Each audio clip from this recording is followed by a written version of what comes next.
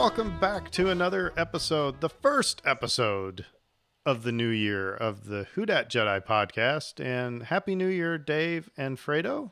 How are you doing? Happy New Year. Doing good. We all survived 2020. Yeah, now we're in 2020 epilogue. Yeah, or post-credit scene. I don't know. But no, so Christmas, New Year's, how was it for all you guys? We're going to be diving down that road here in one of our topics a little bit later. But did you have a merry one? It was different. This is the first time ever that I was not around my mom, dad, or Brittany's folks for Christmas ever. We didn't go back just because I didn't want to be that guy that brought COVID to mom and dad. I'd rather have decades more phone calls than one last Christmas. So we stayed home. Yeah. So, but it was kind of fun. We still did some cooking, and actually, what Christmas Day was the Pelicans, and then the Saints, and then we watched Wonder Woman 84. Which maybe we'll chat a little bit about that. Have you guys both seen Wonder Woman 84? All right, so we got nods. We don't have to talk about it right now. We'll talk about it in a little bit. But you guys, how was Christmas? Fun, different? Yeah. For me, I actually, because my folks wanted it, we did do a bit of a road trip to Houston to see. Well, we originally were going to see both of my brothers who live out there, but as we're driving, we get a warning. By the way, my baby brother goes, I tested positive on the rapid test. So we're like, whoops, we can't see you now. And so the song turned from westbound and down to eastbound and down. Yeah, no. We ended up actually staying at my brother with my nephew, sister-in-law. We just basically hunkered down at his place, and but it was all right. I mean, actually, my baby brother did take the PCR test Sunday, which was the earliest he could take it. Came back negative, which is positive, good news, put it that way. But really, it was mostly watching a lot of TV, playing a lot with my nephew. My nephew was just begging for more time, pleading for more time. Because at first we're like, well, we'll come back sooner, not to where you're welcome. House guests and fish heads both began to stink after 3 days. So we're like, we're kind of cramping everybody's out. We're like, but he kept begging and pleading, so we stayed an extra day. Which was all right. Make gingerbread houses, watch a lot of Disney Plus, watch every Christmas movie known to man, and go see some Christmas lights and just kind of hang out. And so it's pretty good. We all stayed indoors. I think the only time we left was to go, okay, we're going to go drop this off at my other brother's home from a distance. Okay, we're dropping at the bottom of your stairwell. Bye. Merry Christmas. throw it at him from across the street. basically, And so, but other than that, I mean, after we get back, rested, try to rest as much as possible. It's amazing how quickly vacations fly away when you're a grown up. You think there's such a, oh my gosh, you got a whole week off. No, you don't. You got a couple of days because the other days are spoken for by everybody else. See, I disagree. I thought when I was a kid that Christmas break lasted forever and it was awesome. And now as an adult, well, first of all, I had only a day and I took a day of personal leave or whatever. So as a teacher, of course, I had, the 2 weeks off, but you're always like, oh, okay, I've got 7 more days. Oh, I got 6 more days. I mean, you're counting down to your execution basically, But Dave, how are things in the Glado household? Good. Yeah, we had a good time. The kids were spoiled. It's been a long year for everybody, so we wanted to make sure that we spoiled them a little bit. So they made out like bandits. It was interesting for me personally was we lived in New Orleans for 14 years now, and I had not done certain things on the New Orleans Christmas checklist. So we were able to check a bunch of those boxes this year. I'd never done Christmas in the Oaks, so we did that. I had never had the eggnog daiquiri from the drive-up daiquiri stand, so we did that. And I'd never heard the 12 Yats of Christmas. That was a big Yeah, that was a big long Twitter discussion where everybody's like, "How could you not have heard that song?" So Yeah, how did you miss it?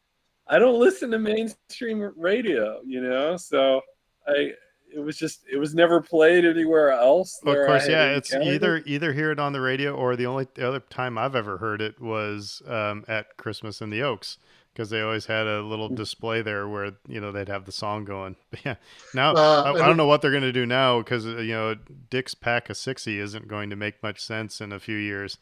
Yeah.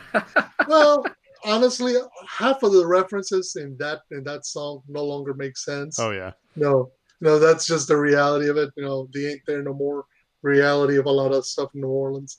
But yeah, no, I was gonna say, last couple of times I've seen it on WWL TV on like the 6 o'clock newscast, like days before Christmas. They'll play it every time, and then they'll play it again in the morning news. They'll be like at 8 o'clock or 8:30. They'll put the video that goes with the song, and you're like, yeah, it's again, it's part of the tradition. You got to see it, and that's why I'm like, wait, how did you miss that? How do you manage that trick? Because I'm more impressed than anything, because it's So, almost inescapable.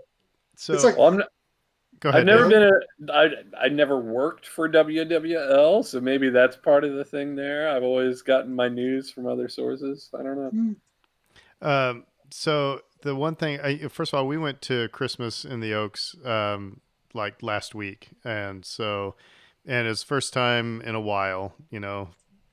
Apparently everybody in New Orleans has told us that that's the way it used to be, was a drive-through thing. So Right. okay, I understand. Yes, used to be that way. Okay, don't at me. But anyway, it was nice. It was nice, but I prefer the getting out walking around. It seemed like there was more, and it wasn't just like going through a drive-through car wash. But anyway, it was cool. The thing I missed though was that in the walk around version, they'd always have the Cajun Night Before Christmas. I love that version. I just find it so very cool. But I thought the Christmas in the Oaks, I think is awesome. It's awesome what they did, and I think it's really cool. They could have just said, "No, we're not going to do it this year," but they really did a good job at putting that together. well, it's one of the, I want to say it's City Park's biggest revenue driver year after year. Hmm. It's they get the most visitors every season outside of say events like you know when they used to do what you call Hawks for the Cause at City Park, when they used to do Voodoo at at the park.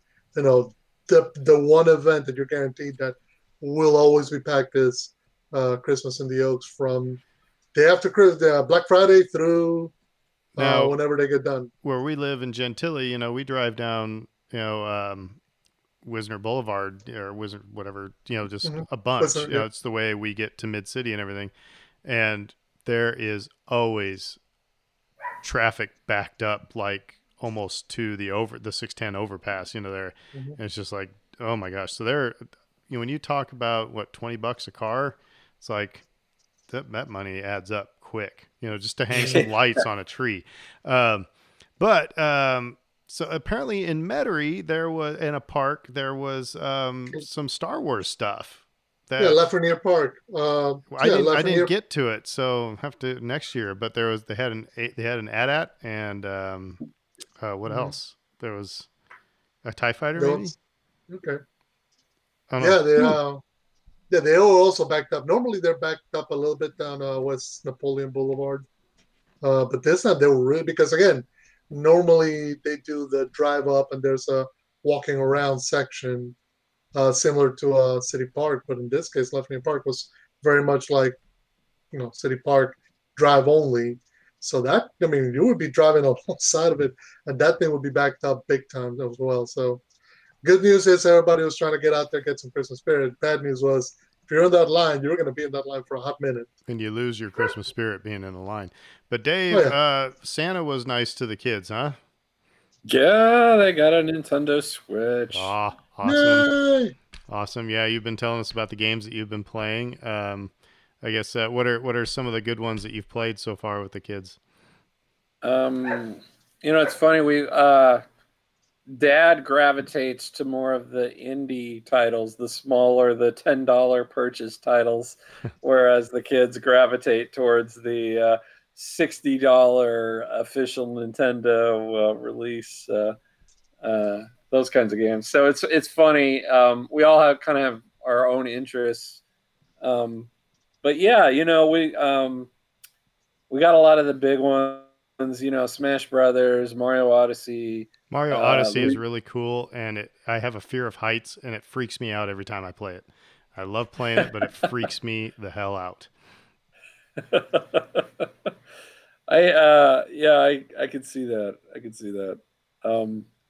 But yeah, Luigi's Mansion, a bunch of others. So yeah, we've been working our way through all those games, and the kids have been having a heck of a good time with it. So, but now you're now and you're going to be joining me at Betty Ford for recovering from a certain game now, right?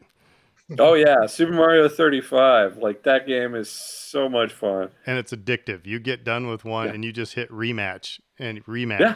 So it's like if this had to be a quarter each, I'd spend $40 probably playing this game. So they make it way too easy for you to just jump right back in. It's like whether you finished first or 35th, you're it's like, oh, I'll just hit this little button here, and I'm back in. Have you been accidentally killed by the first Goomba? No, I think the lowest I've finished is like 32nd. I did get killed by the first Goomba, I think, once. Yeah, it just ticked you off, but but yeah, no, it's sad that game's only going to be around till March. But oh well, I mean, you can't argue with free. So and I can't imagine what the servers have to be like on fire. Oh. Yeah, it's insane. Like you think about the logistics of that game and the way it runs so beautifully, and you got to figure all these different people are playing it at once, and that's just one game. Like there are multiple games that they're serving up at once. And now, one of the most fun games I've ever played. I'd never seen it before, but we were in Denver around my birthday. We always used to go to Estes Park and stay at the Stanley Hotel, and then we went in Denver to go some microbreweries and stuff like that. And our friend James, he's like, "Oh, you got to go to One Up," and it's in the lower downtown Lodo. And One Up it's like if you walked into Miss May's, and it was filled with pinball machines and 80s video games, and served food. So and I mean, so you had good beer. It was kind of a dive bar type, feel to it. And I was sitting there playing Donkey Kong. I'm 40 years old, and it's like, Mom can't tell me only $1. I'm spending, if I spend $20 on Donkey Kong, that's what I do. It's like go to the quarter machine. But anyway, we played. It was a Pac-Man game where it's like it's a tabletop and 4 people can play at once, and so you're not just, trying to gobble up as much as you can, but you can like attack and kill the other people. I don't know which Pac-Man game that is, but it was just like, oh my gosh, I didn't know this was missing from my life. This was so much fun. And that's what Super Mario 35 is like, because you can choose where your bad guys go to, the ones you kill. You can just send them randomly, and it's like, no harm, no foul. Or you can no, these people who are attacking me, I'm going to send all the stuff to them. Or you can target one person specifically if you want to. So depending on how, evil you want to get. But yeah. So yeah. The thing that kills me is this baffling is that they're going to be pulling the plug on it so soon, because this level of support, this level of attention, this level of just fan interaction is not easy to get. I mean, just last year, they had this big old Marvel Avengers game that right now nobody's playing, despite the push for it, despite the discount, despite having the brand name recognition, because it's not a fun game. Whereas Super Mario 35 is such a fun game, and everybody who plays it just goes, oh no, we keep playing, and we keep playing, and we keep playing. And that tells you that it's connected with people. So it's shocking to me that they're just going, nah, March 1st, we're done. So I want to know how it works. The cynic in me, first of all, it's like cool because it's like I'm playing with people all over the world. This is like, Google Docs gone mad, right? But then I'm like, yeah, I'm probably just playing Super Mario 35 against a simulator. I'm playing Super Mario Brothers against a simulator where they just, okay, yeah, let's just tell them some kid from China and another one from Italy. And, it's, I don't know, but I would like to see how this works, because I can't imagine to make sure there's not the lag time and all. I just like to know the logistics behind the whole thing. But anyway, well, we'll have to have more Nintendo Switch conversations. Do you guys have Mario Kart, by the way? No, that one was the one we didn't get. Okay, well. So, but... You're trying to keep the peace in the household?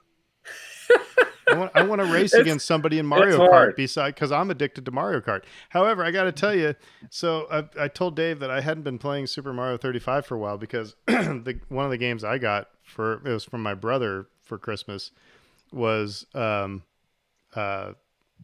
It's just golf. It was 2K21, and I'm laughing as I play this because like I get done with work and I go and I play 18 holes of golf, and it's like, you guys seen the South Park Guitar Hero episode? Yes. Where he goes, I just need to have you ever played Heroin Hero? It's really calm. You just chase the dragon, injecting heroin and so they show Stan just playing this mindless game, and that's the way I feel when I'm playing golf. It's like there's nothing to it. You're just hitting a ball down the fairway and it's just, so I feel like I'm playing Heroin Hero at that point. All right. Well, we'll have to have another video game episode, even though it seems like we just did. But let's do some trivia. We haven't done Star Wars trivia in a couple weeks, so Fredo, I think I need to get my readers. Fredo got glasses, everybody. And, I finally had to break down, and I keep telling everybody, like, look, when I finally got them last week, I put them on. It's like the whole world went to high definition. Dude, same. When I got my contacts, I went for years without wearing glasses, and I needed to, and then I got contacts. I was like, holy cow. I mean, it was instantaneous. It's like, I can't believe I didn't kill more people, while driving or anything like that. Right. No. And everybody's asking me if I'm going to get contacts. I'm like, look, I'm taking it a step at a time. 6 o'clock in the morning is not the time for me to be poking my eyeballs out. But so anyway, so I need my readers to now shift from the screen to the cards. That's what happens when you get old. All right, Dave, you're first. Where in Cloud City does the lightsaber duel between Luke and Vader begin? I'm going to say the carbon freezing chamber. That is exactly it. Ding, ding, ding, ding, ding, ding. Which that will get into our first topic here in a minute. So, Fredo, all right? First one I look at. What does the Dagobah swamp creature swallow and then spit out? And remember, this is a family show. It swallows and spits out R2-D2. There you go. R2-D2. Ding, ding, ding, ding, ding, ding, ding. It doesn't just kind of spit. It kind of goes full and hurls across the room. Hawks a loogie across the Dagobah. The swamp. All right. So mine, the first one I see. Who does Jabba call a weak-minded fool? By the way, funny little thing. If you ever watch Jedi again, notice that the Huttese that Jabba is speaking has the same number of syllables as the English translation at the bottom. Because they're speaking English on set and they made the Huttese match that to match lips. So it's just kind of interesting. But anyway, weak-minded fool, he calls that to Bib Fortuna. Ding, ding, ding. There we go. All right, we're all well rested. We're starting the new year strong. So let's get into some news. Fredo, what's been going on in the Star Wars world? Okay, so I'll bring down the room for a moment just to kind of bring up some more serious, a bit of serious news.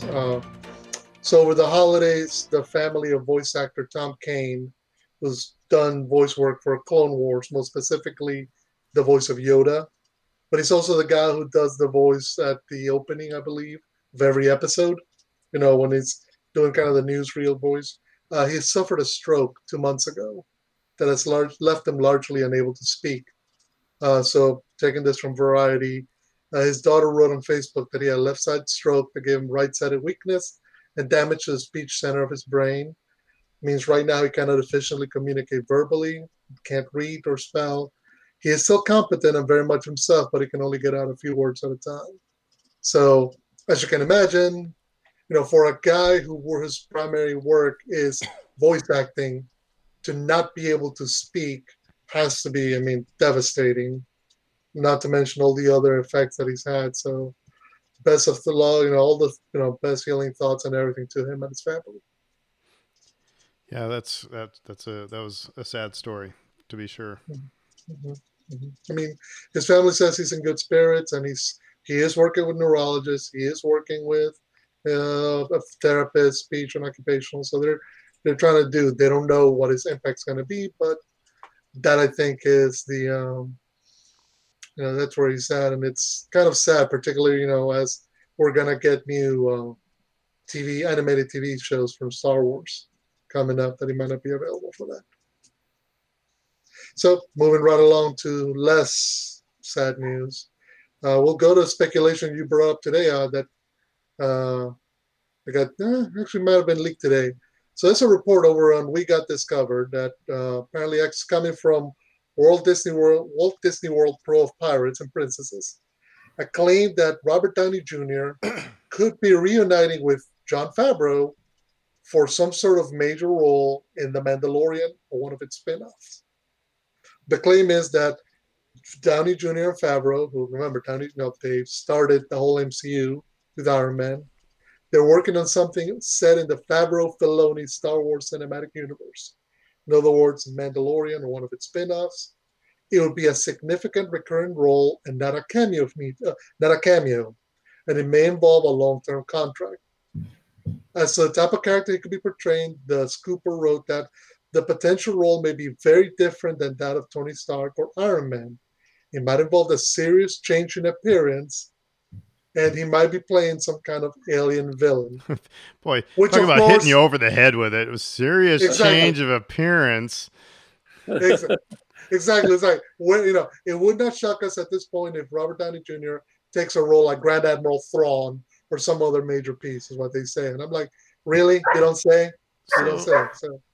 And see, Lucy is knowing that now I'm going to take issue with it, but well, no, and I don't take issue with it. It's just my thing is that, and as much as I really like Robert Downey Jr. and I think as Iron Man and Tony Stark, it was a great character and it was great. But I still, whenever most everything I see Robert Downey Jr. in, I see Robert Downey Jr. from Back to School. You know what I mean? Yeah. He's a little bit of Vince Vaughn, where it's like you can, and so I'm hoping that, if he is, can it be something where it's like you don't realize that it's Robert Downey Jr. And especially if it's in The Mandalorian, you put him in Mandalorian armor, then it's just going to be like, I don't know, you're just gonna. But I mean, that being said, I think you've done well. I think he's an awesome actor. He's, Mm-hmm. I think it'd be cool. And we know he can play villainous roles. It's just, I mean, am I wrong? Does he have that little bit of a, it's like you can tell all of his roles, it's him, you know what I mean? Or am I just a little bit too sensitive? No, you're not sensitive, because it's one of those things where he's famous enough that, for example, like you look at his take on Sherlock Holmes. As much as I enjoyed it, and I did enjoy it, there was almost no way to separate that from his Tony Stark, because it's smooth talking, fast talking, kind of a smart ass, smarter than the smartest guy in the room kind of take. So they're characters of a similar nature. So it was very easy to kind of go, well, it's just Robert Downey Jr. playing the same role. If he was, and to be fair, I mean, Harrison Ford is obviously Harrison Ford in everything that he does. If he was doing Grand Admiral Thrawn, he would have to act different than anything that he's done before, because there is no sarcasm in Thrawn. It's all, he's a tactician. It's all business. There's no humor. There's no, in Rebels, you got a little bit of, admiration of art, and you get that in the books as well a little bit too. But still, he's just a tactician and ruthless. So, but he's not emotional. Or when he's emotional, it's almost like it overwhelms him. It's a moment. He snaps the lid shut on it again. So that would be interesting. It'd have to be something different for Robert Downey Jr. Now watch, Robert Downey Jr. is just going to play Din Djarin's like stepbrother or something. But Biff Jarin. yeah, Biff Jarin. Background spectator number 6. Exactly. No, he's going to be Frogman. Oh gosh. We're going to find out he was actually already in it. He was Frogman. I will say, dovetailing off of one thing you said, though, it's really important that everybody that listens to this podcast needs to check out Back to School if you haven't seen it yet, because it is an underrated classic. It totally is. Yes, especially like how Rodney Dangerfield gets Kurt Vonnegut to write his paper on Kurt Vonnegut, and the teacher says, "Whoever wrote this obviously knows nothing of Kurt Vonnegut." Okay. Okay. So we'll move on to the last bit of news, which was actually the big bit of news from yesterday, which was StarWars.com had a big launch event for the High Republic, which officially kicked off today with the releases of Light of the Jedi and what's the name of the other book? Apologies. Light of the Jedi and A Test of Courage. So Light of the Jedi by Charles Soule, Test of Courage by Justina Ireland. They're the adult and young adult books that are kicking off the High Republic event. But yesterday, and they put it on YouTube, they put it on StarWars.com, they had this hour-long video where all 5 of the main authors kind of discussed the process of how the High Republic went, and they kind of, they took that idea out of that line from Obi-Wan's speech in A New Hope about for 1,000 generations, the Jedi Knight for the guardians of peace and justice. So that was kind of like, okay, we want to see that. We want to see the Jedi in their prime, and they talk about going to Skywalker Ranch and getting up and pitching in front of the story group and one another the ideas and characters that they wanted to reveal or work on, or kind of like started mapping everything out. And I think Daniel Jose Older said they had to literally throw us out of there because we didn't want to leave. So and they had a big bit of a trailer. They showed concept art for some of the new characters that we're going to meet, both heroes, villains, and some of the other characters.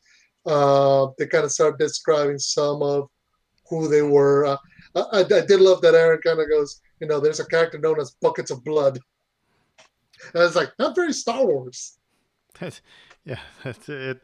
That did hit me. That was Daniel Jose Older. And so we're going to have to see if we can get him on the show so we can have him talk about Buckets of Blood. But his story was, there was always a guy when he was an EMT.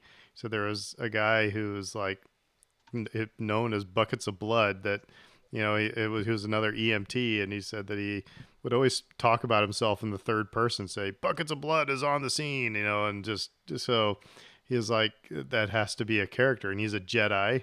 And he's this huge, monstrous looking thing, but apparently he's just a big teddy bear, a big, gentle giant, really.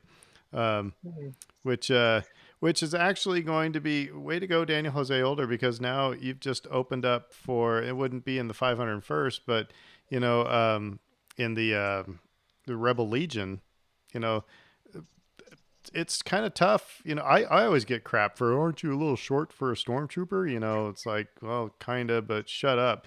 But but really, there's big guys are it's kind of tough to, to cosplay sometimes, without, and I'm treading lightly because I don't want to offend anybody, but there's, so this, if you start writing some big guys, so it's not like, all right, how much do you weigh? Okay, you're a Gamorrean guard then. You know what I mean? It's, so it's kind of cool that we're getting a little bit of, it'll open some opportunities that way. But yeah, the name Buckets of Blood, it sounds like that struck me because I had it playing when I was working. I was like, what? Bucket. So I want to hear him talk more about it.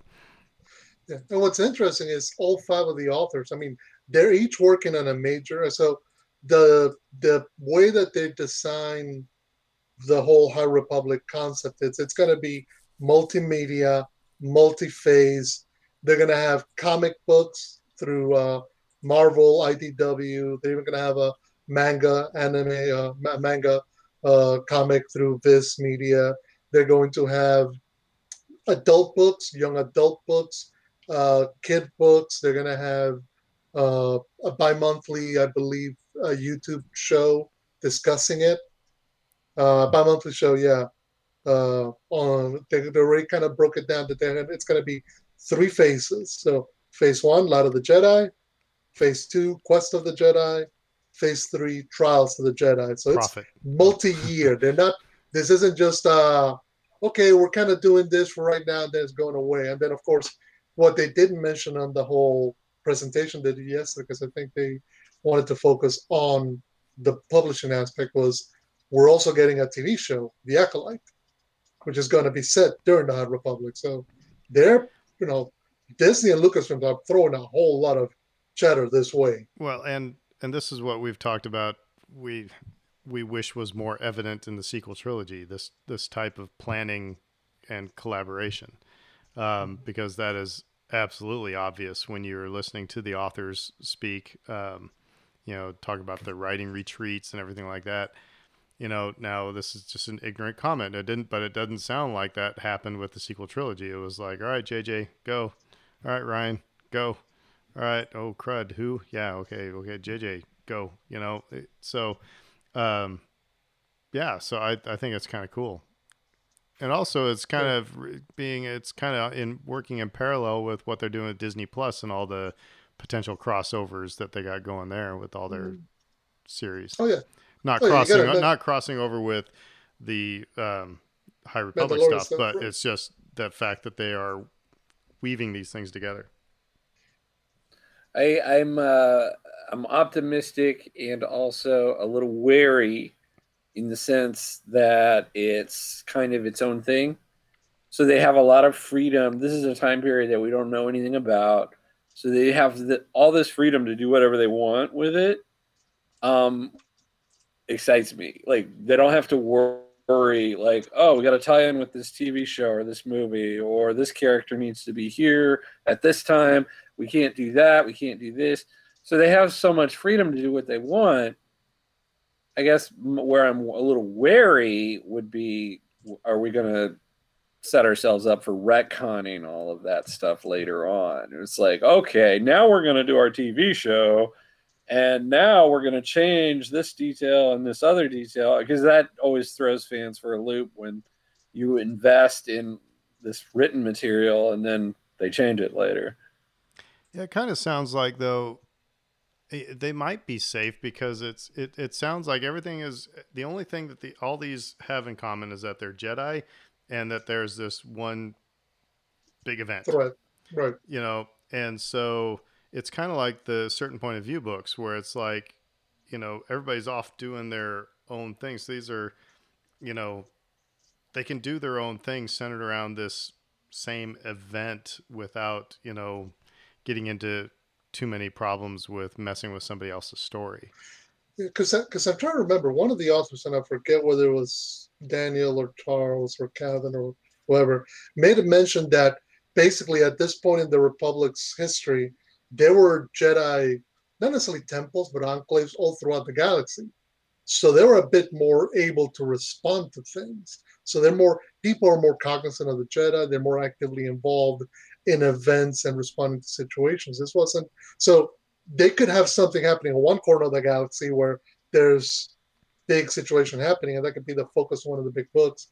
They could have, meanwhile, one of the characters we introduced earlier run off and do their own little adventure on a comic book series or in a manga or in a young adult book, and then kind of reference it back in a later book, kind of like what they did with the New Jedi Order, publishing effort about 20 years ago when they did that. So there's an opportunity for them to kind of branch off and explore and do different ways and kind of give everybody something, like, if you don't like this, well, you like this. If you only want to focus on the main story, just buy the 5 big books and ignore everything else. But I gotta imagine, I agree with you, Aaron. I imagine at some point, if this takes off, we know we're getting The Acolyte. I imagine we'll get at least an animated show somewhere down the line based on these characters, if not more. And if it really hits it off with fans and whatnot, well, there could be a movie in 2030. Yeah. And by the way, we need to, since we are the Who Dat Jedi podcast, we're a New Orleans, based Star Wars podcast. 2 of the authors are from New Orleans. I Daniel thought it was Older, three. and well, no, there's two of the authors. Brittany isn't writing for this Oh, project, that's so right. That's right. it's Daniel Jose Older is doing a comic, and Claudia Gray is doing She's one of the books. So yeah, both. Yeah. Claudia's book is the young adult book Into the Dark that comes out It next was month. it was And kind of funny listening to them talk about Hurricane Zeta. It's like, you know, but so yeah, that's kind of cool. So it's got a New Orleans connection there. Yeah, Mhm. Lucy's excited for it too. Does Lucy Oh, want wait. in the room or out of the room? She's out of the rooms in case she has a total freak out. Which is part of the reason you're hearing her now. She's like, let me in. what Yeah, you doing in there? What you doing? well, and that's the thing. German Shepherds need to know where their people are at all times. Like Ellie lays at a certain point. Sorry, this has nothing to do with stars. Lays at a certain point in our house where everything is triangulated. She can know where I am, where Britt is, and where the door is. So and if one of us gets out of that triangulation, then she moves, so that she sets it up again. So she keeps an eye on her people. So it's just kind of interesting. All right.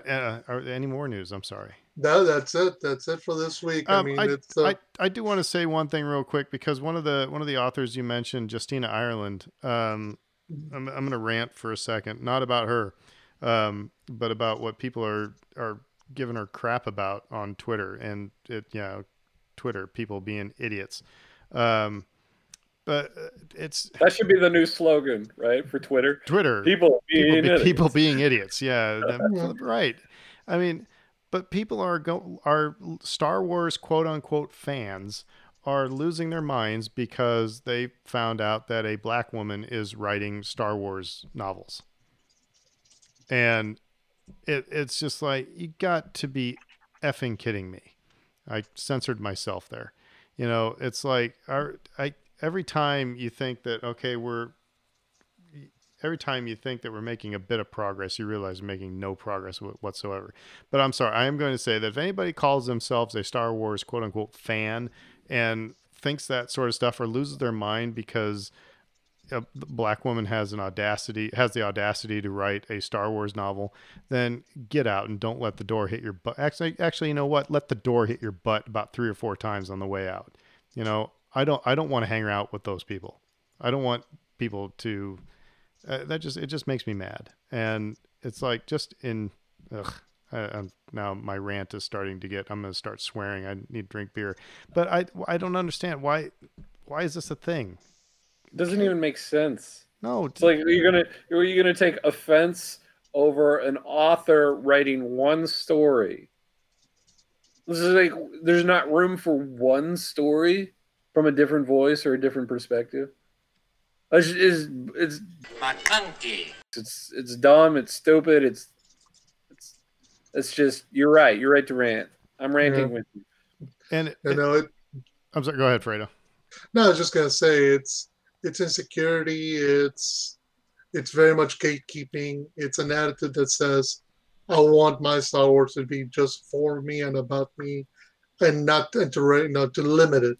One of the things that I've loved, particularly in the last 10, 15 years or so, whether it's Clone Wars, Rebels, the sequels, whatever, is that Star Wars authors and creators have made a good effort of being inclusive, of being expansive, of being willing to tackle and bridge and create and expand and recognize the wide variety of opportunities and peoples that we are. And if you don't see that as a treasure, then you're missing half the point of Star Wars. Well, okay, so you're missing like a huge point if you're thinking this way, because guess what, guys? The good guys liked diversity and the bad guys didn't. Mm-hmm. I mean, that was the big, there was nothing but white males in the Empire, folks. I mean, Mandalorian threw in a few women just in case, and I guess, but I mean, really, if you grew up with Star Wars, that was a huge plot point. If you read any of the novels, anything like that, it was like the Emperor did not like aliens. The Emperor did not like aliens. It's like that, and they're saying that those are the bad people. It's like, so I'm, ugh, yeah. The whole plot line with the Wookiees, being enslaved and all these sorts of things. The Ugnaughts being enslaved. There are all these examples. The Thrawn novels, the modern Thrawn novels from Timothy Zahn deal with that, and Thrawn having to work through these trust barriers within the Empire because he's this outsider. Yeah. And that's good stuff. And, it's just overt. I don't know how you can miss it. So, anyway, doubt Justina Ireland is listening to the Who Dat Jedi podcast, but, and McClunky this out, but like my grandmother said, don't let the McClunky get you down. Just, keep writing. I mean, and like I said, if you're a fan, no, you're not, and you're saying that, no, you're not a fan. Yeah. Here's all I'll say. Go on my Twitter feed. You'll see what I said about it. Yeah. Here's all I'll say.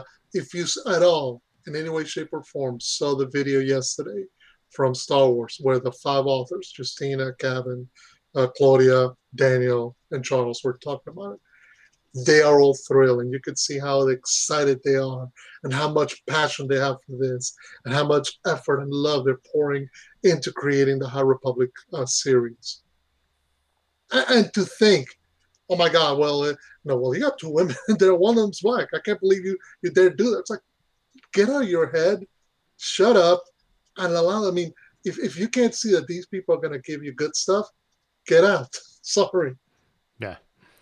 Anyway, so yeah, I think I said in our private conversation, I said, I wish we could kick one of these people off the island square in the nuts. And like within 5 seconds, Fredo had a GIF that showed somebody kicking somebody in the nuts off an island. So there's a GIF for everything, folks, which that video was funny, by the way. So there, my rant is over. And now we're going to move on to Christmas.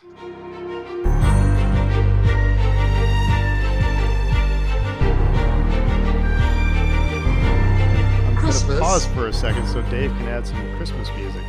By the way, okay, so has everybody seen the holiday special now? No, I still haven't seen it. Okay. No. You guys told me to wait. We're gonna watch it together. Oh, we're gonna do a group watch. Is that what we're gonna do? I thought that's what we were gonna do. All right. Well, never mind. Okay, so I won't yell at Fredo then too much, but.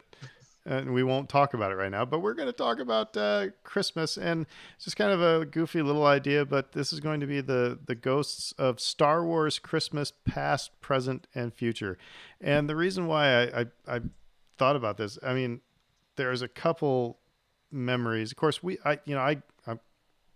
all grew up, when Kenner toys were, and maybe not Fredo as much as like me and Dave. You're closer to my age, right? So we grew up. I've seen the pictures of your Kenner toys that are being utilized by your niece, right? Right. So that was. I remember getting the Sears catalog, the JCPenney catalog, and seeing all the new Star Wars stuff that was coming out and getting excited about it and everything like that. And every Christmas I think about this. Just there's a couple memories, so I just thought it'd be kind of fun for us to do kind of around the horn, talk about maybe our favorite Star Wars Christmas memory from the past, and maybe for the present, what did you get anything Star Wars stuff or anything Star Wars related happen during this Christmas season, and then maybe for the Christmas future, what is that? What would be the I don't know, the holy grail, if you will, of if you could have one gift, in the future, maybe the Christmas pipe dream or something, I don't know, what would it be? So I guess since it was my damn idea, I'll start.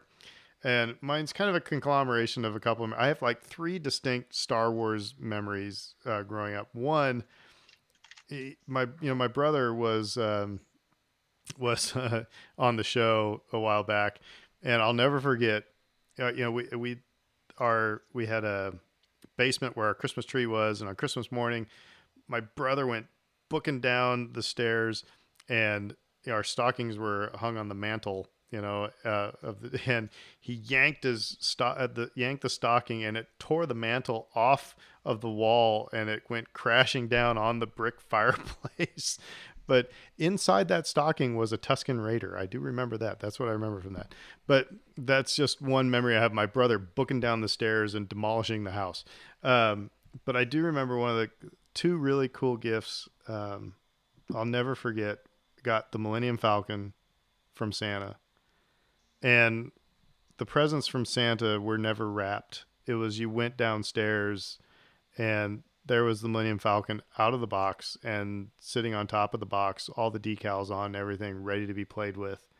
And I know how much Santa detests those little tasks of putting stickers on and everything like that when he's got other things that need to be done and other houses that need to be visited and things like that. I know how. And so, but to go downstairs and there was the Millennium Falcon was incredible. And then a few years later, it was an AT-AT. Same deal. Oh, wow. So that was mine. Those, I mean, like I said, to go downstairs and to see those sitting under the tree already, like so just standing out there ready to be played with. That was just really cool. I don't know if that has any discussion to it, but Oh no, it's great. Like the AT-AT and the Millennium Falcon were like two of my most coveted toys growing up. I still have them in this room, by the way. I have one of the AT-ATs back here on a display, and the Millennium Falcon is actually in a drawer right now. But anyway, sorry, go ahead, Dave. Well, we all had those toys that we never got that we coveted, right? And like those were those toys for me, pretty much. I mean, there were probably a few others, but those are the two big ones. I mean, it's like an AT-AT or the Millennium Falcon. I mean, I'm sorry, those are amazing gifts. Yeah, I mean, like it's the kind of thing because like I think we all got the Kenner figures, whether it was Vader, Luke, Han, whatever. So you're accustomed to getting those, and it was cool. But you wanted the big ship. You wanted the whether it was an X-wing, the Falcon, or an AT-AT. So you wanted because those could become, now you're taking off into space and not from flying. Slight deviation. One of my aunts got my nephew the AT-ST from Mandalorian, the Lego one. Yeah. We spent one day building that sucker. And remember, we're going to be talking about Christmas present here, but go ahead. Okay, but in terms of Christmas past, I think my favorite Star Wars toy that I got was a lightsaber. It was the Luke Skywalker Empire Strikes Back lightsaber, the blue one. And I just remember just going around, working my brother with it every chance I could, running around with it. Because it's one thing, like, every kid at one point or another has grabbed the flashlight and done the lightsaber trick, particularly when the power goes out. But to have a lightsaber, I mean, come on. I mean, it didn't last more than a month and a half, but it was still the most awesome thing ever. Pause for a second. Tangent. Have you guys seen the Brittany Williams doing her lightsaber? Yes, I made a comment about in her backyard. Heavy. Sorry. No. I took because she was commenting on how heavy it is, and I'm like, I just kind of made a Game of Thrones reference about how it's as heavy as it needs to be for you to get stronger. And he's like, no, I'm going to throw my shoulder out here. No. So yes. So when was that? When was that lightsaber? How old were you? About age 7. Right on. So, I mean, like I'm saying, it's. I want to say it was like 1982 thereabouts. Because I remember it's the Empire one. Because if it had been just a year later, it would have been Jedi and it would have been green. Was it one of the first ones where like you had to swing it and air had to get in through the hilt to make the vroom vroom sound? I mean, one of the original toy lightsabers. Dave, you know what I'm talking about? You're kind of nodding. Yeah. Like if you swung it hard enough, it would make a sound. it would make a whooshing sound that was almost like the saber sound. No, it wasn't that one because I don't even remember if it came with sound. I had to make my own sound. I think I did the Ewan McGregor, No, Liam you don't Neeson understand. trailer. This did not come with sound. It was Right, nature provided sound. It was just right. It had little holes where the air rushed in, and you kind of had the. Yeah. But no, but this one didn't have that. But still, it lit up, and I remember that, and that's all that mattered. And so that was awesome. And I still to this day, I mean, like I'm always like that. That's the one trick that I'm like, oh geez, I wish I could go back and get that because you got. I mean, you can get lightsabers now, but it's not the same. isn't So it isn't it kind of funny that, here we all grow up with this, Yoda telling us that, never for attack, only for knowledge and defense, and the first thing we do when we get a lightsaber is beat our brother with it. of course. Well, to be fair, in my defense, he got Han Solo's blaster for that same Christmas. He didn't want a lightsaber; he wanted Han Solo's blaster, which I think I've said this in this podcast before. That led to a whole month of him going, "I shot you. No, I blocked it and deflected it back at you." Which he had no answer to that. It's like, "Well, I shot you again. I dodged it and I shot you again." It's like, "Well, I blocked that and I sent it back at you." I mean, And now when kids play, it's like, no, I shot first. Anyway, exactly. Dave, what's your ghost of Star Wars Christmas past? Oh, there's so many. We got there was a Hoth like snowscape like kind of play set where you could like put the Wampa in there and the Imperials. It was like the Imperial Assault Hoth thing. I remember like that was really cool. We got so many different smaller vehicles. I got a TIE fighter one year, which was really cool because you could blow the wings off of it. There was like a spring mechanism in there, and the wings would come flying off. I got the Ewok Village one year. But two memories in particular stand out. There was one year where my sister and I'm not sure if it was a Christmas present or a birthday, or it was just something that my mom was buying to set aside for a future gift. And she had gone to Sears, and I snuck a look at what she had gotten at Sears and spoiled my sister on what it was, or vice versa. The two of us knew. And so my mom was just disgusted with the whole affair and shaded us for it. But then, those presents were ruined. And it was a Vader figure, and it was I think it was an Imperial figure, one of the Imperial officers. So that always sticks out in my mind as just like that excitement level of what did she get us, and spoiling the surprise a little bit, because I think we've all been there where we spoiled a gift of some kind because we were so excited about it. And then the other thing that really, for whatever reason, sprung to mind for me were the Star Wars VHS tapes that were released in the 90s. It was like, watch them again, and it was, there were this particular one, there was an interview with Leonard Maltin with George Lucas, and it was cut across all three tapes, all three movies. And so like it's like a 5-minute snippet at the beginning of each tape. And the first two snippets, they weren't a big deal. But the third one, it was all about the prequels. And it was like, holy crap, like this is real. Like they committed this to tape. They put it down. This is happening. The prequels are happening, And so like for me, I remember that I think my brother, my sister, and I all got that VHS tapes just because, I don't know, maybe there was a big sale or something, but it was like, cool, I have my own copies of these movies. I can watch them as much as I want. And like I said, that Leonard Maltin interview really jumps out in my mind as being impactful at the time. Cool.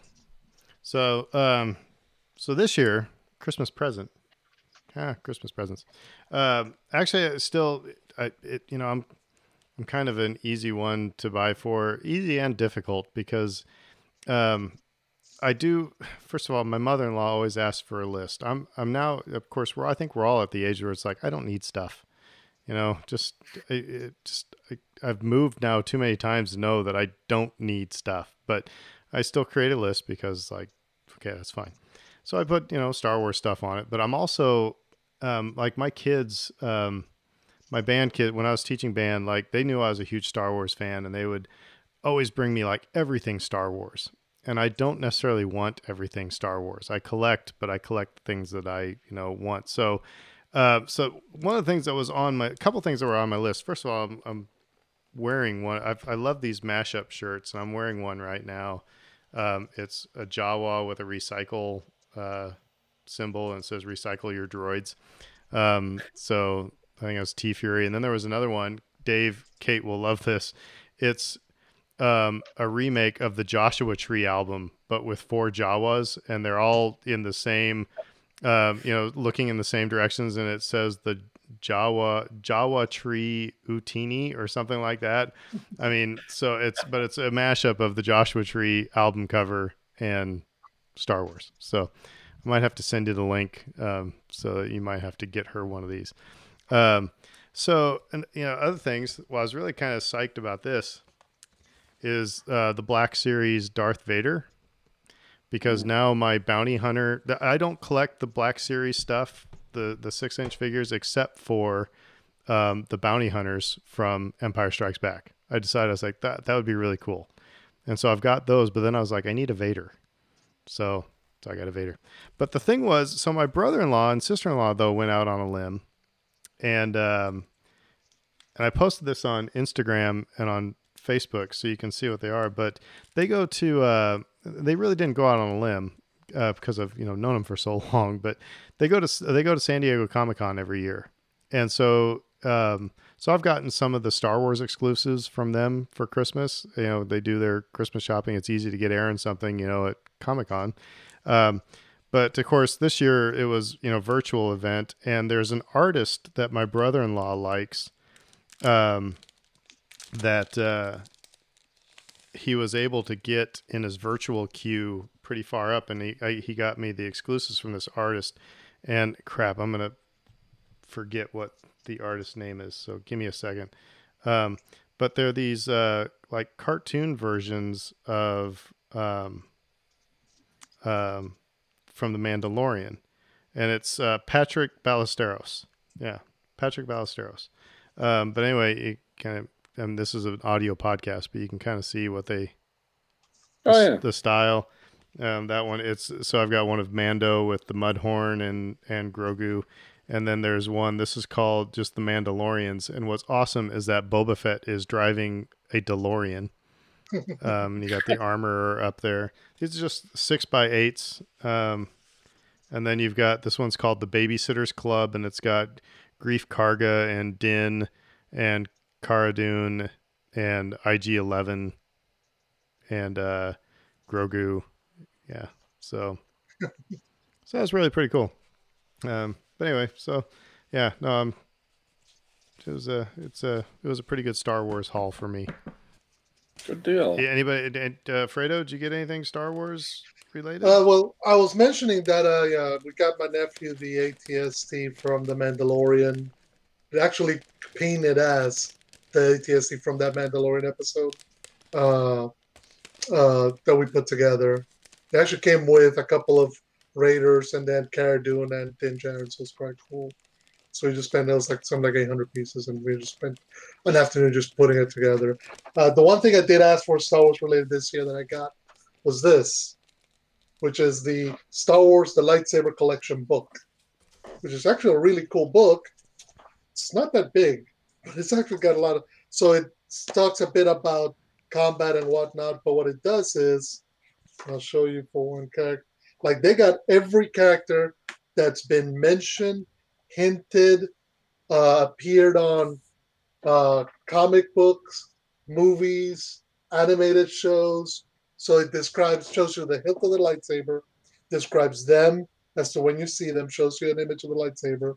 Like I just showed Obi-Wan Kenobi as a Padawan. They have one before Obi-Wan as Jedi. They have Barriss Offee, Quinlan Vos, Darth Maul. I mean, if you can think of a character, the ninth sister, if you can think of a character that's appeared in Star Wars that's got a lightsaber in one way, shape, or form, this book apparently's got it up until episode 9, because the last lightsaber is Rey's new lightsaber, the one that she turned on at the end of Rise of Skywalker. It's actually it's a pretty cool, nifty little book that can just get. It's not too expensive, I don't think. I don't even know where my brother got it, but it's like, okay, here you go, Merry Christmas. And I'm like, okay, and you start looking at it, and looking at it. Next thing you know, you've gone through half of the book. And now envisioning an entire wall with all of the lightsabers that you could have. Yeah. Exactly. That might be Christmas future. Well, go back to Walt Disney World. Go back to whatchamacallit, Galaxy's Edge, and just start thinking, which one do I want? So, Dave, any Star Wars goodies your way? Well, yeah. So we got a friend of mine, and I'm not sure the circumstances behind it, but he ended up gifting me the Star Wars Jedi Challenges set, which for people who don't know is like the VR version of, you have a lightsaber hilt and you're basically engaging in lightsaber combat in VR. And so it's very, very cool thing, and like a really nice gift. And like totally blown away by the fact that he did. I think that the story secondhand was that he came into it easily and wasn't using it or something, and so he decided to give it to somebody who was a big Star Wars fan. That's awesome. How many lamps have you broken? Well, it's good because it doesn't have an actual a blade, so it's just the hilt. Yeah, because on par for me, the only time I've ever done anything, well, not the only time, but the last time I did something with VR, I totally knocked my beer over on my friend's living room carpet. So anyway. Yeah, no, like you got to set it up in a smart way, so with lots of space around you. I'd step on a dog or something. But it was a big hit with the kids. They loved it. The light that I can recommend it. I think it's a really fun thing. The hilt is way lighter than those Galaxy Edge hilts. Those things are heavy. This hilt's like super light, so there's quite an adjustment period. And there's kind of a build up. Like you have to unlock levels and battles over time. You start out on Naboo, but you don't get to fight Darth Maul until, you win a couple of other battles first.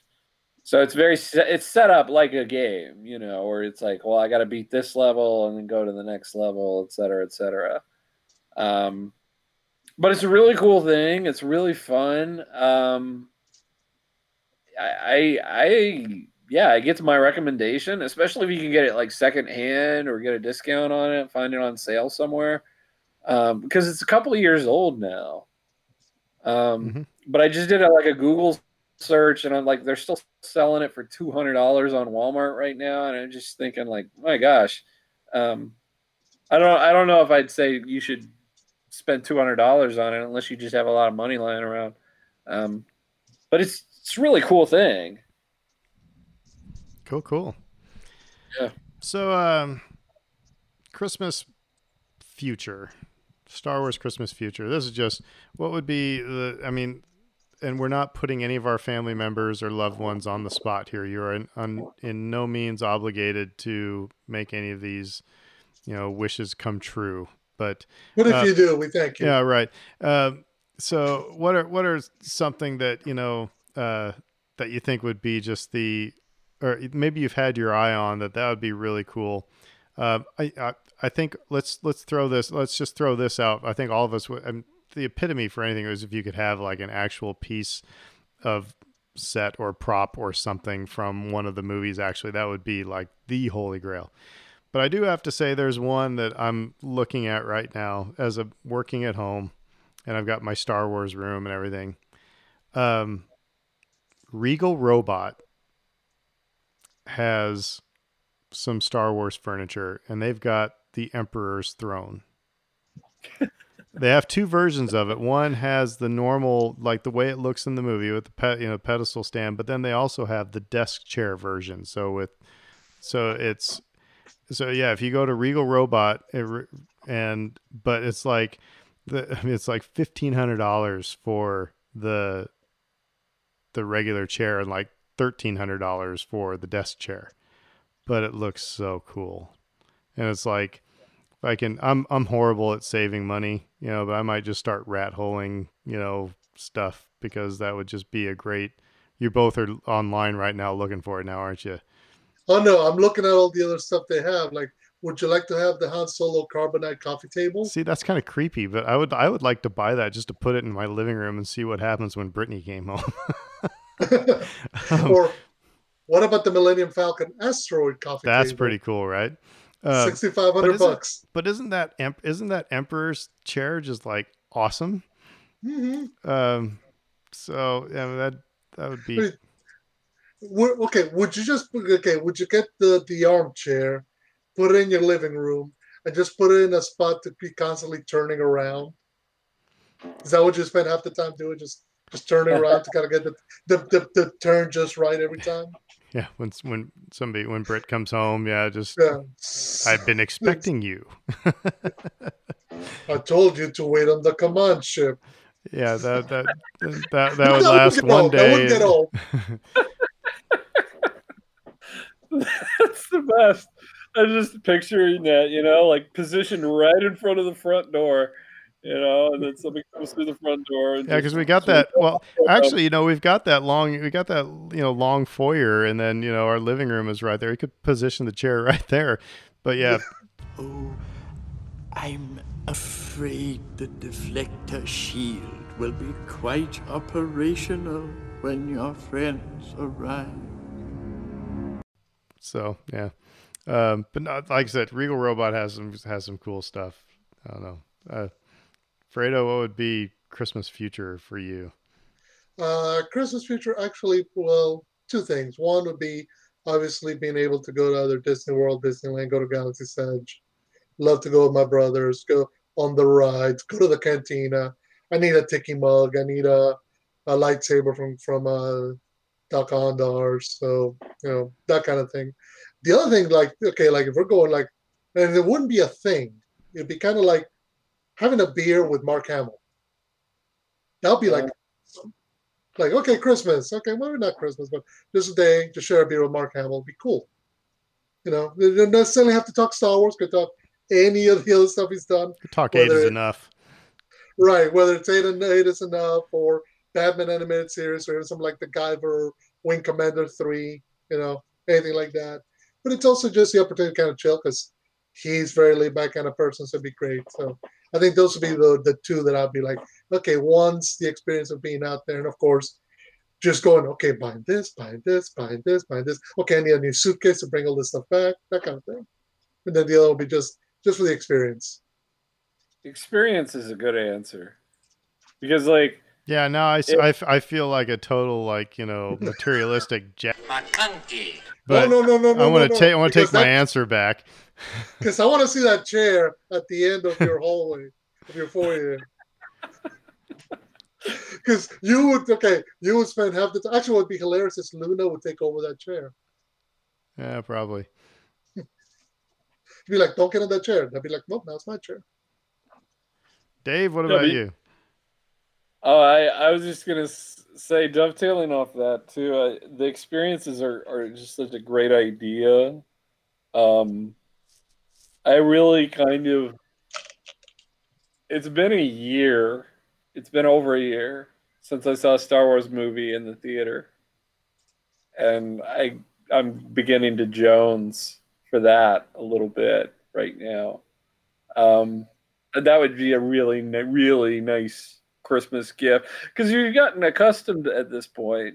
I know us old fogies, it's May, is when the Star Wars movies were always used to be released. But um, it had kind of become a nice tradition to go to a Star Wars movie around Christmas time. And it was kind of a family outing activity, whether you were meeting with your extended family or just, celebrating it with your nuclear family. It was like, oh, let's get out of the house. Let's go to a movie. And of course, we're going to want to go see that. Everybody wants to go see Star.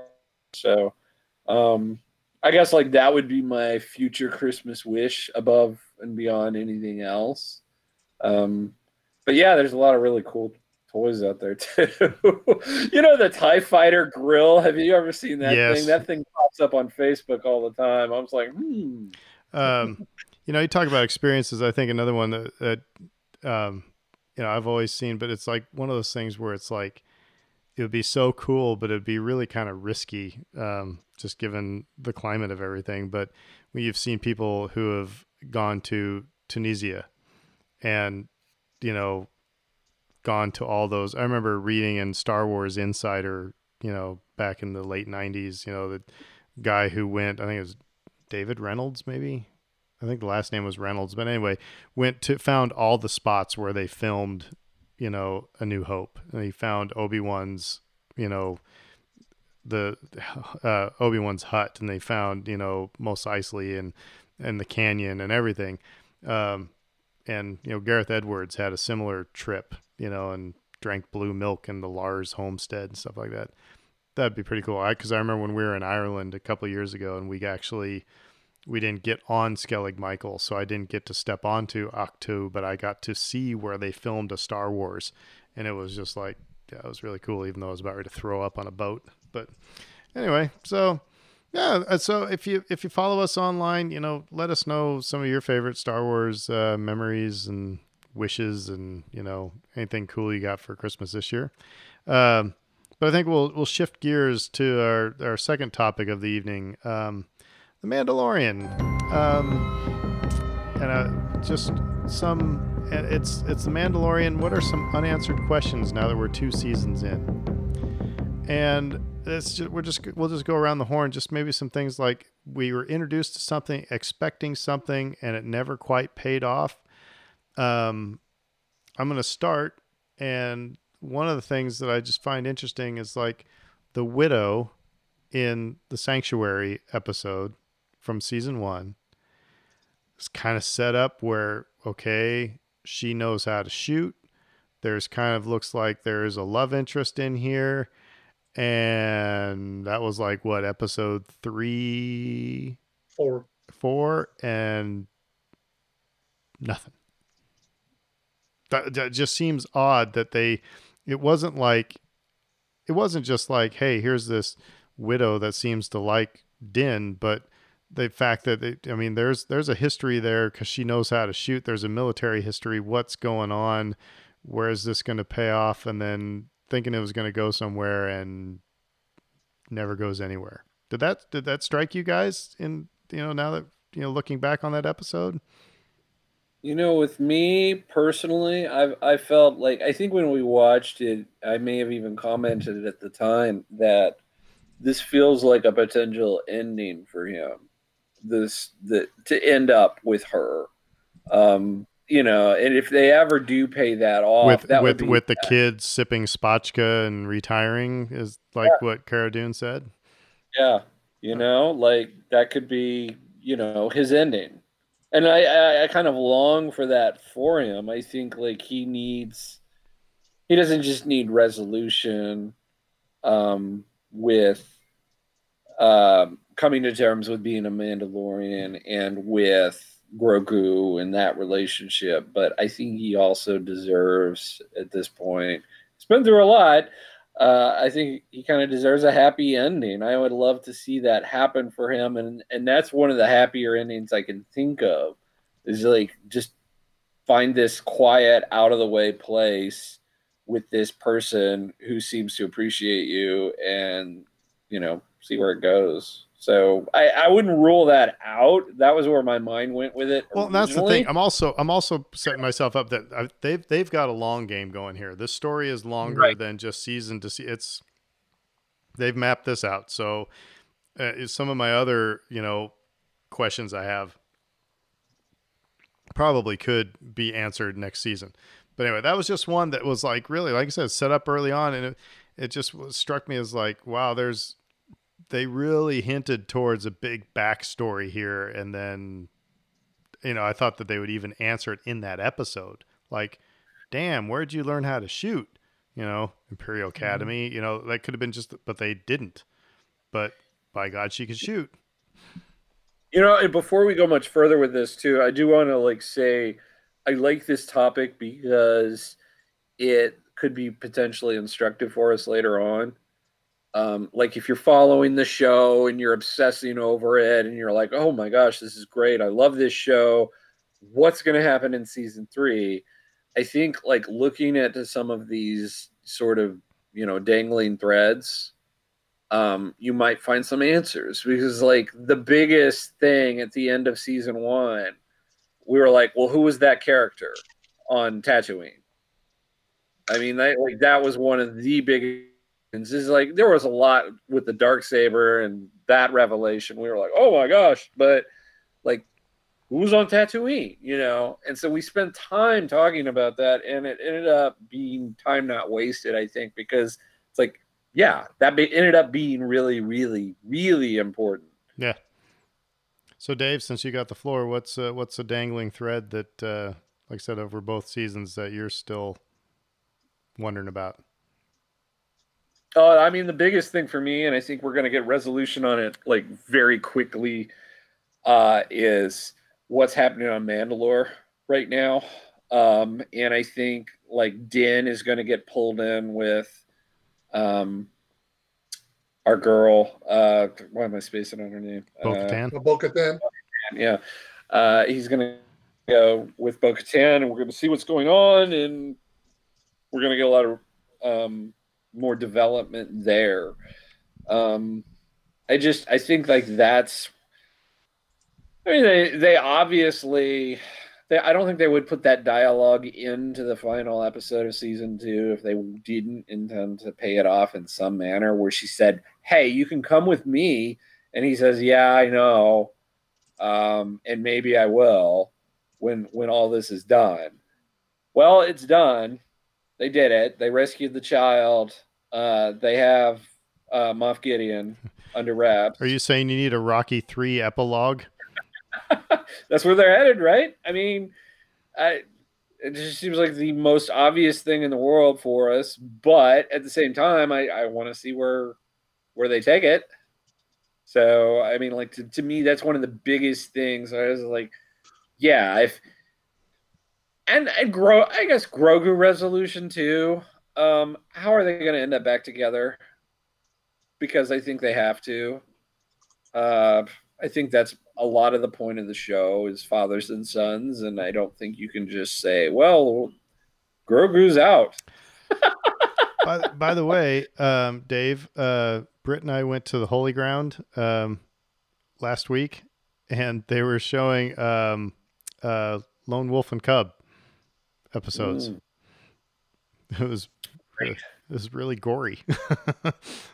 I really will advocate for us on a future podcast to talk about Road to Perdition as well. I want us to dedicate an entire episode to that, because that is such a great realization of this story as well. Cool. Fredo, what things are unanswered things are you going over in your head? Well, off the top of my head, the one that kind of popped out at me was Moff Gideon. And not just we got one episode with him in season 1. We got one full episode with him in season 2, and then a couple of cameos. So we still, I don't think we've got more than 30 minutes of total screen time with the character, but he clearly has a ton of backstory, and he's going to have a lot of future influence on next season. So I know it's going to get resolved, but right now it's still kind of lingering there. The other one that kind of still kind of not necessarily lingering, but I was thinking about was what happened to the Bounty Hunter Guild? Because both Din Djarin as well as Greef Karga were members of this guild, and now he's out. I'm surprised that I wonder if if there's going to be any retribution from them at some point for breaking their code. We haven't, they've been on the run and they've been running away from the remnants of the empire and trying to stay a step ahead. So I wonder if we might see Bosk put him to bring him up. But I don't know. A character like that coming after Din Djarin for, as a contract for having broken their code. Because, otherwise, if there's no enforcement, the code has no purpose. So that's just the two at the top, right at the top of my head kind of popped up. So I'm gonna kind of dovetail on that because I got the other big one. I've got another one that's kind of just sitting there, kind of alongside that. But the other big one is I want to know who else had the bounty out on Grogu, because IG-11 had explicit instructions to kill it, to kill Grogu. It wasn't bring it in and kill it if necessary, which was Din's, deal. Because the client, I don't think the client gave different instructions to different bounty hunters. Mm-hmm. Somebody else had a bounty out to destroy Grogu, and somebody had it for capture. So, and then and part of that also is that the client, Werner Herzog, ends up getting massacred by Moff Gideon's troops. Mm-hmm. So are they at odds? Was he working for Moff Gideon? There seems to be a more tangled web about going after Grogu than now. If Pershing was there with the client and Pershing end up, working with Moff Gideon, it's Occam's razor says they're all three working together. But there was two different orders: one to kill, one to capture. Calls to mind a question for me would be right off the bat, was there dissension in the ranks in that way? I know they want this kid alive, and I know it's bad news for the galaxy if they get this kid alive. I'm going to try to have the kid offed. Dr. Pershing, potentially, somebody like that making that call. But that dialogue between IG-11 and the Mandalorian, in the first episode, it's such a contrast that they couldn't have been acting from the same person. That's what's in my brain. Fredo, you were going to say something? I was actually going to say, just kind of dovetailing on that, the other really big unanswered question is, what did they want Grogu for? Moff Gideon says, I got his blood, and they're worried about his M count. We have had yet to have a statement or resolution as to why were they after him? Why was he in that place surrounded by all those other bounty hunters or whatever that they was protecting him or guarding him? We still have no idea why they were sending bounty hunters after him. We still have no idea what the remnants of the Empire. I mean, we can guess that it's related to the whole Emperor Palpatine, but we don't even know if that's even attached to this, whatsoever. So all we know is Din got hired to go get him or kill him. So did IG-11, and they had plans for him because they clearly kept coming after him. But we don't know what that plan is. Well, I love it. And by the way, some other things that are left dangling. I love how they use the pronoun game in this series because, when Ahsoka says someone took him from the Jedi Temple, mm-hmm. or rescued him from the Jedi Temple, someone. And so it's leaving. Okay. So who saved Grogu? That's a huge thing. We won't get into the speculations that I've heard that are kind of interesting. But I think that's another unanswered. But the other one that's been sticking is where are the Mandalorians? Where's the covert? You know, and does that get into what Dave's talking about with Mandalore? Is there going to be a conflict between the covert that Din grew up with and, you know, like Bo-Katan's, you know, people, you know, are we going to see a civil war, for lack of better words? Or, but anyway, where did that covert go? Because the Armorer was such a huge character that all of a sudden just disappears. No, I was gonna say, yeah, you're right. I mean, there were, from what we understand, from what Bo-Katan revealed to us this season, they're part of a sect within the Mandalorians, but they were in hiding. Bo-Katan, Koska, and I forget the other Mandalorian's name, were not in hiding. They were being Mandalorians out in front. So why are the Children of the Watch in hiding? Who are they hiding from? Where did they go? All of this dynamics within. I imagine all this is going to get roped back in for season 3, but it's interesting. We did not see hair nor hide of them. Now, we didn't see it because the story was Din and Grogu's, but you would have thought at some point we might have gotten some idea of where the covert went. We didn't even get a mention from them. Well, the interesting thing is the Armorer, her helmet had the horns on there, which was similar to Maul, which all of the Mandalorians who were loyal to Maul had those horns on their helmets. So I wonder if I mean, of course, Children of the Watch, Death Watch was aligned with Maul for a time, and that's why Bo-Katan said enough of this. So again, that the Armorer, and that's another link that is not paid off yet. You know, she was a plot tool to get Din from here to there, get it. But it seems to be something deeper there than just that. You know, right? Yeah. You're thinking about characters who appeared early on or at all in the series, people who have shown up but have not returned.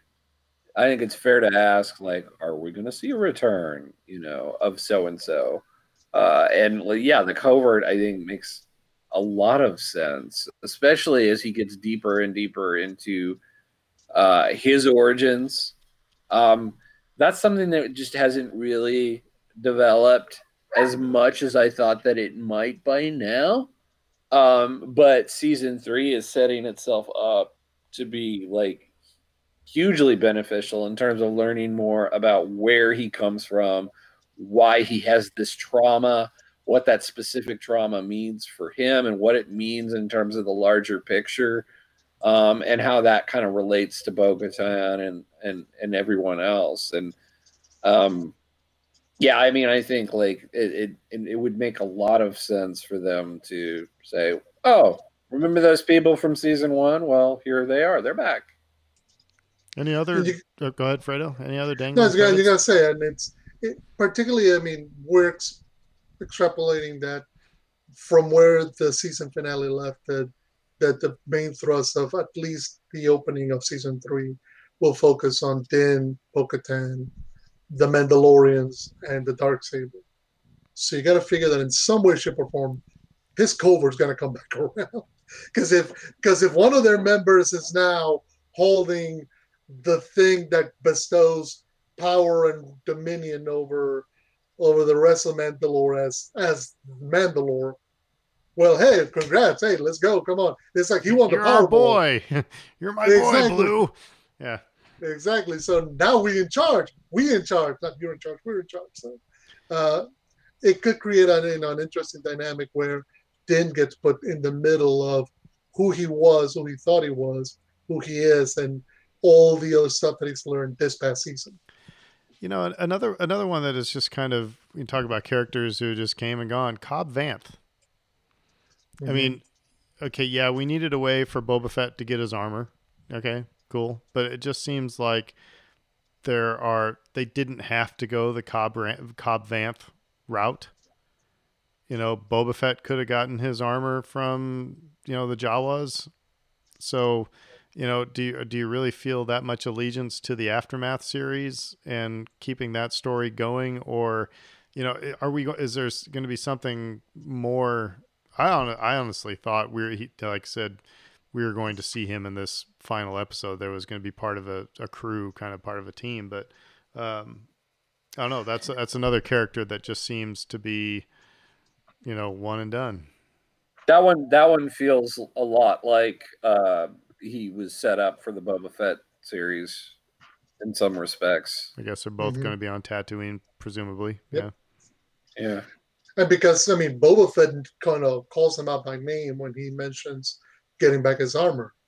In that episode where in the tragedy, he mentions, "You got my armor from Cobb Vanth." So he knows him by name.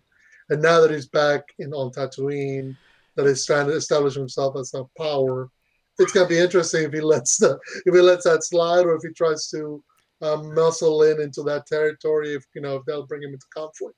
So I imagine he'll be more character in the Book of Boba Fett. That's a good point that I didn't draw that connection that they were going to be on the same planet. So we'll probably see more of him there. And I'm not too concerned about, we talked about earlier in earlier episodes about Boba Fett's motivation, but we're going to get all of that, in the Book of Boba Fett. So I'm not too concerned about that.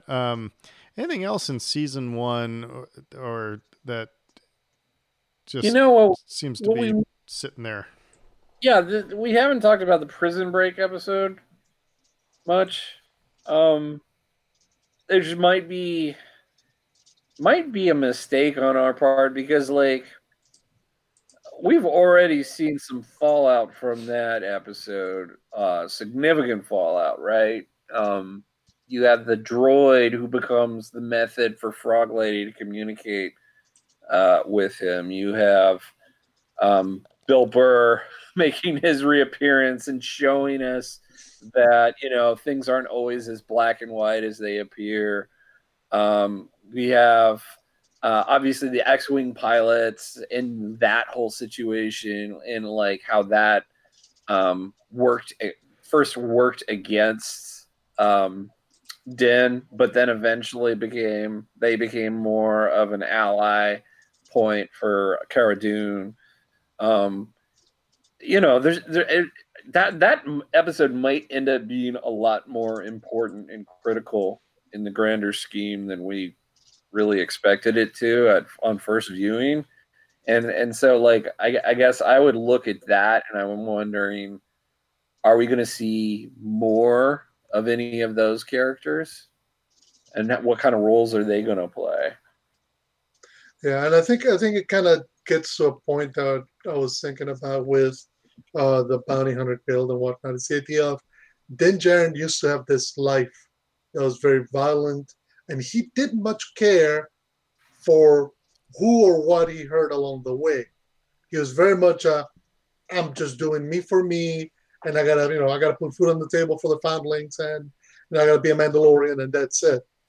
And all of a sudden, his life in the series from season 1 through season 2 has shifted so dramatically to the point that he's breaking every part of the creed that he swore allegiance to.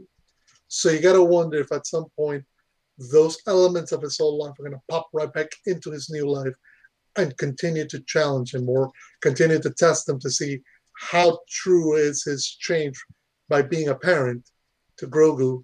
How real are those changes? How permanent are they? Or are they just, okay, now the kid's gone, you can go back to being the uncaring, uncompromising guy who'll just shoot up, have a bar to get his guy? Or are you going to be more the guy who's talking through things and made bonds and connections across the galaxy?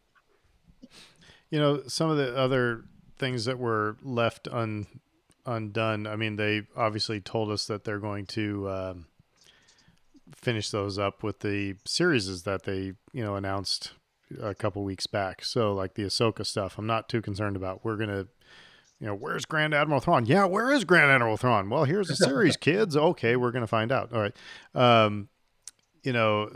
There's and some of the characters, it's really interesting. Maybe they're going to, again, this is a great place for books, but it's like oh gosh, in that Ahsoka episode, oh, the guy was in Terminator. Come on. Oh, Michael Biehn. Yeah. They seemed like a really important character that we knew nothing about. You know what I mean? It's like, are you setting up, are they setting up some things to, like I said, just be another story somewhere else? But that one doesn't keep me up as much as some of these others. Like that, especially that one with the widow. It was just like, that is just really, they really, set you up and then just kind of, never mind, walked away from it. So Well, it's one of the things that I think the benefit of having Dave Filoni involved so actively in this show comes from. He's got that experience from Clone Wars and Rebels about dropping something in one episode and just letting it be.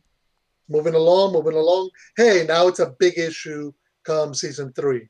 Now it's a big plot point season 4.